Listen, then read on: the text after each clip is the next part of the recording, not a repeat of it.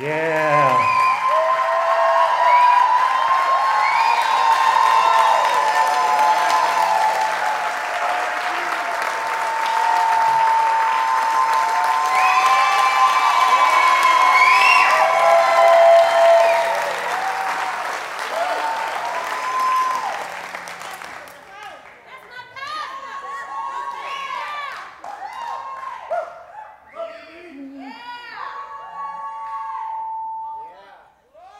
Come on.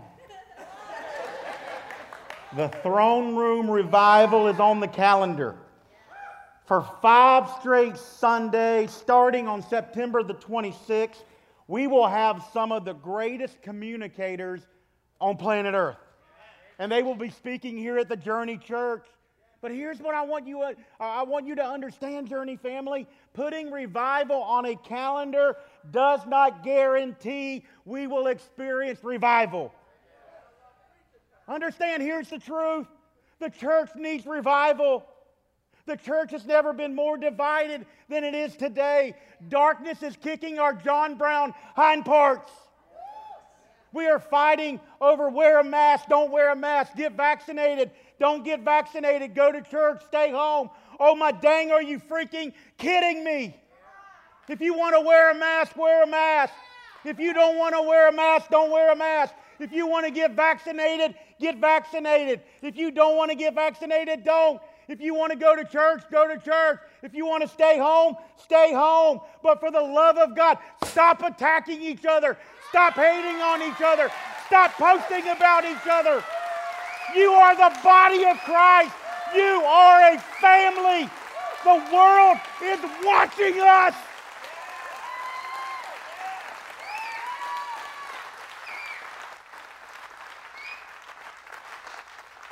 The world is watching us, and what they are seeing is not light or salt.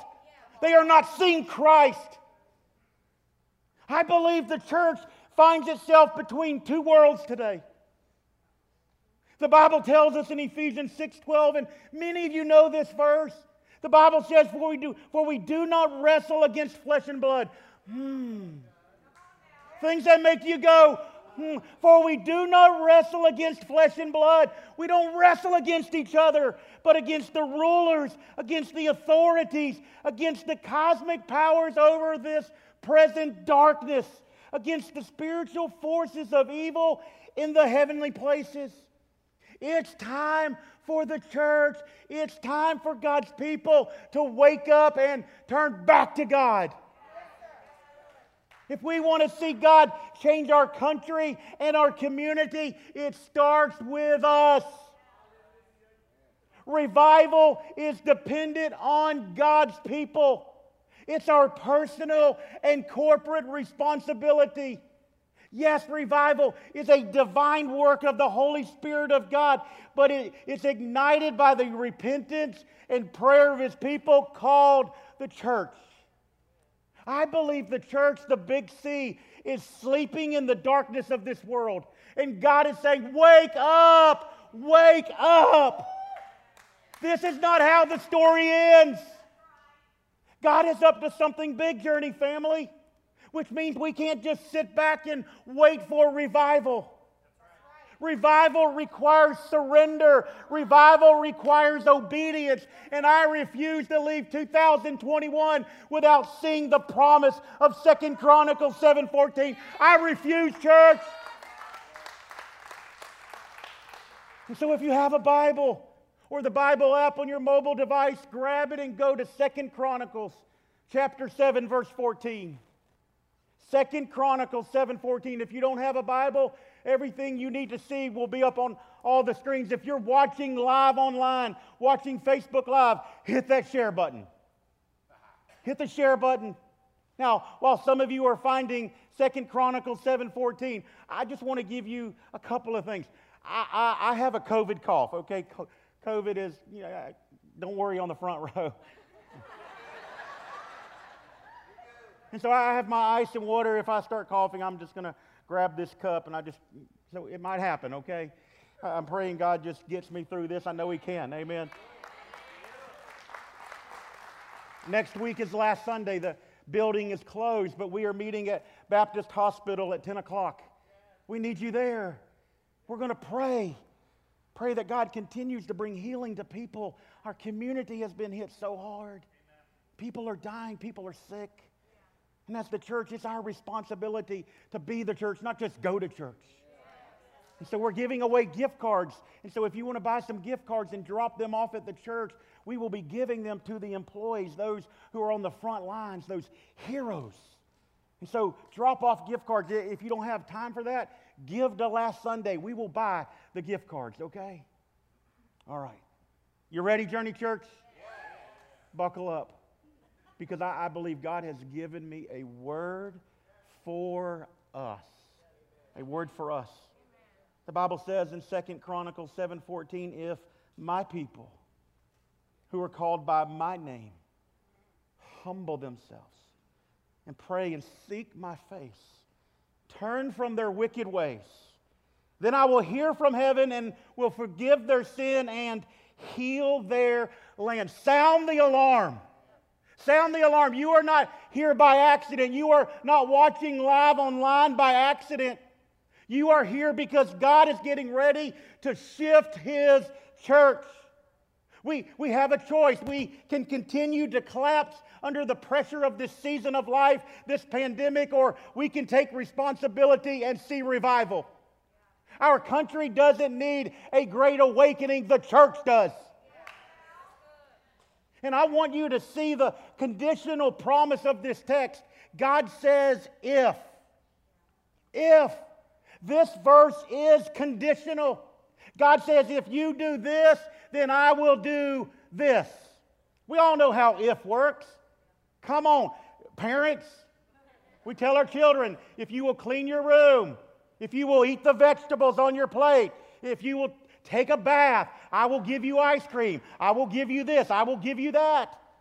We know as married people how if works. Come on, wives.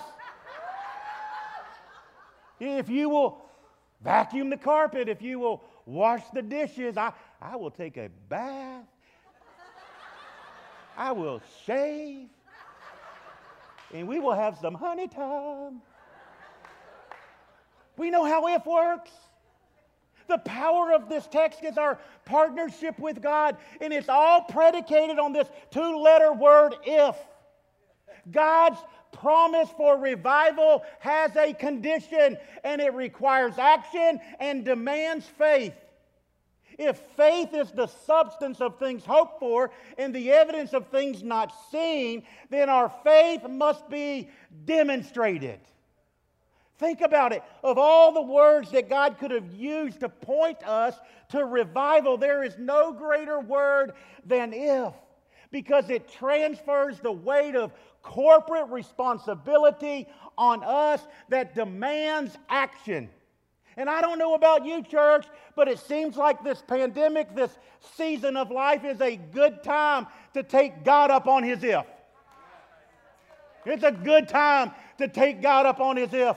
God said, if my people, the promise is possessive. It's only for God's people. It's not for the world. It's not for those who don't know Him. It's very possessive. We are God's action plan for revival. In other words, if we want to see revival happen through us, it first must happen to us. The provision of revival is dependent on the posturing of our heart. God starts with a target audience. God starts with His people. And by the way, this verse is for all generations. It doesn't just say Israel, it says my people. My people, it's for all generations. Revival starts and ends with us. If my people who are called by my name do what? Humble themselves. Can you say pride? Pride is an enemy of revival. How are you living your life? Your way or His way? All of us are born with a mind mentality. We're born with I want more. I want more pay. I want more of this. I deserve better. I deserve a better position. I deserve a better house. I deserve a better vehicle. No, we don't say it out loud, but our actions scream that I'm in charge of my own life. God says to humble yourselves, to acknowledge His lordship, His authority, His power, His provision. Pride says, I don't need God. This is my life. I call the shots. Pride refuses to listen. Pride always interrupts others. Pride likes to post and talk about self. Pride has to be noticed. Pride believes it deserves everything it gets. Pride is not thankful. Pride cannot be corrected. Pride does not follow instructions. Pride thinks of its own needs before others. I believe comfortable and convenience has infiltrated the church, but God says to humble yourselves. Jesus said in John chapter 5, verse 15, yes, I am the what? Vine. You are the... Those who remain in me and I in them will produce what? Much fruit. Are you producing fruit? Is your life making a difference? Are you impacting other people? For apart from me, you can do nothing. Absolutely nothing. If we want to experience revival, pride must be dethroned in our lives. If my people who are called by my name humble themselves and pray. Pray. God challenges people to pray for revival. Why? Because we will never have revival. We will never experience revival apart from prayer. Never. Evangelist Leonard Ravenhill said the church is dying on its feet because it's not living on its knees in prayer.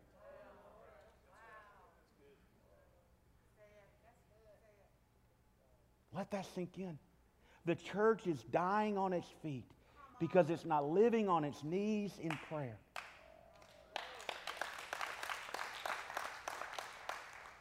It's time for us to get on our faces before God. The word prayer means to pray, to have a conversation with your heavenly Father.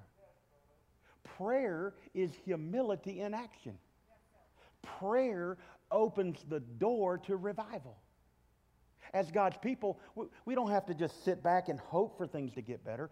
Through prayer, we invite the God of the universe, the God who hung the stars by the sound of His voice, the God who created the cosmos into our situation, into our circumstances, into what's happening right now, into our lives. Prayer changes things. But even greater than that, prayer changes us. You know why Jesus tells us to pray for our enemies? Because you can't hate who you pray for. God says to pray.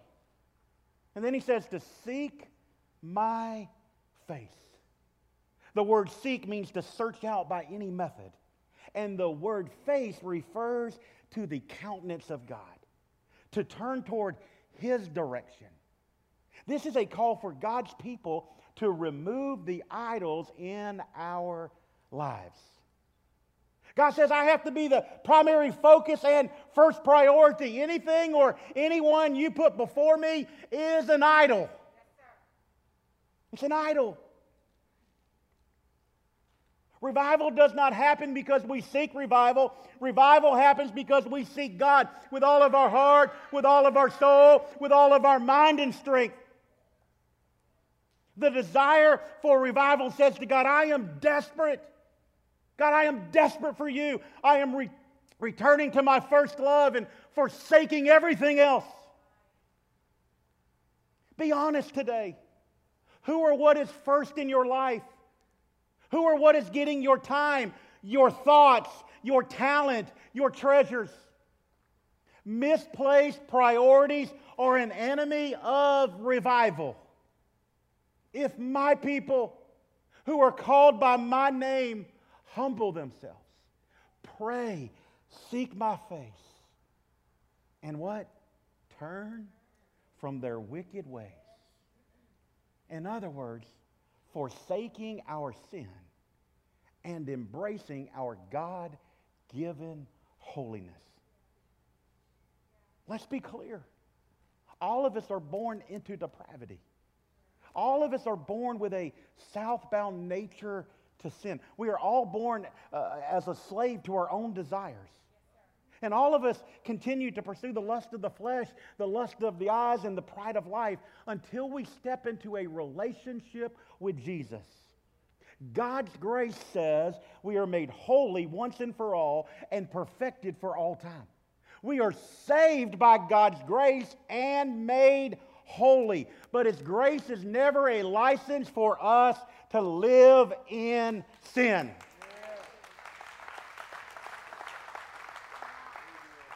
God tells His people to turn from your wicked ways, to stop pointing your self-righteous finger at the world and look in the mirror. Examine yourself today. Get honest and eliminate the sin in your life. It's called to posture our hearts to purity. To live a life set apart, to live a life that is different than this world. Because revival requires clean hands and a clean heart. If my people who are called by my name humble themselves, pray, seek my face, and turn from their wicked ways, watch this, do not miss this, then I will maybe... Then I might think about it. I might consider it. No, He says, then I will hear. I will hear from heaven and will forgive their sin and heal their land. The reward is God will hear us. God will forgive us and heal our land. I want you to think about the implication of this text, Journey Church. The condition and the promise are given to God's people. It's given to us. But the promise also impacts our country, our community, our schools, our neighborhoods for the glory of God. What if our obedience to humble ourselves, to pray, to seek God's face and turn from our sin sets into motion chains of addictions falling off of people's lives? What if our obedience to humble ourselves, to pray, to seek God's face, to turn from our sin, set captives free who have been bound for years and years and years? What if doubt that had stood at the door of someone's life in our community became faith because we decided to take God up on His word? Come on, Journey Church. Revival is determined on what we do. God said, if my people... God says, I just need a couple of people to move. I just need a couple of people to act, to set the atmosphere of revival. I don't want to just talk about it. I don't just want to read about the power of our great God. I want to experience it, Journey Church. I want to see it with my own two eyes. We cannot be like our culture and be light and salt in our culture. A worldly church will never reach their community for Jesus. What is worldliness? Anything that makes sin look normal and righteousness look weird. God is up to something significant if we are willing to let go of what we're holding on to. We've got to release it. We've got to give it back to God. I want revival, but it starts with us. There's a gap between our love for the gospel and our love for godliness. Salvation is a beautiful thing, but sanctification, holiness, being set apart, dying to self is painful. But if we want to see revival, it's time to step into the promise of God and follow Jesus with every fiber of our being. If my people who are called by my name will humble themselves pray, seek my face, turn from their wicked ways, I will hear from heaven, will forgive their sin and heal their land. It's a promise, Journey Church. It's a promise from God. But it's all predicated on what we do. Jesus said to his disciples in Matthew chapter 16, if any of you wants to be my follower, I want everyone to stand to your feet. You must turn from your selfish ways. Take up your cross and follow me. If you try to hang on to your life, you will lose it. But if you give up your life for my sake, you will save it. Can I ask you a question? How desperate are you? How desperate are you to see God bring revival? I challenge you today, if you are in this room, to make this front an altar, to make your chair an altar, to get on your face before God and say, God, shine the light of your truth into my life. Show me anything and everything that doesn't belong in my life, God. Bring me to a place of surrender. Bring me to a place of obedience. The Bible says in Hebrews chapter 12, therefore, since we are surrounded by such great cloud of witnesses, let us throw off everything that hinders and the sin that so easily entangles. And let us run with a perseverance the race marked out before us. Let us fix our eyes on Jesus, the author and perfecter of our faith, who for the joy set before him endured the cross, scorning its shame, and sat down at the right hand of the throne of God. Consider him who endured such opposition from sinful men, so that you will not grow weary and lose heart. Jesus, we give you all of our praise. You are our greatest treasure. And Father, we are going to forsake everything to see you bring revival to our church, to this community, and to our country. Father God, we bow in your presence and we beg, God, that you would bring us to a place of surrender, that you would bring us to a place of obedience, that God, that you would break us, God, that you would reveal to us everything that doesn't belong in our lives. God, I don't want to just come to church. God, I want to see you move.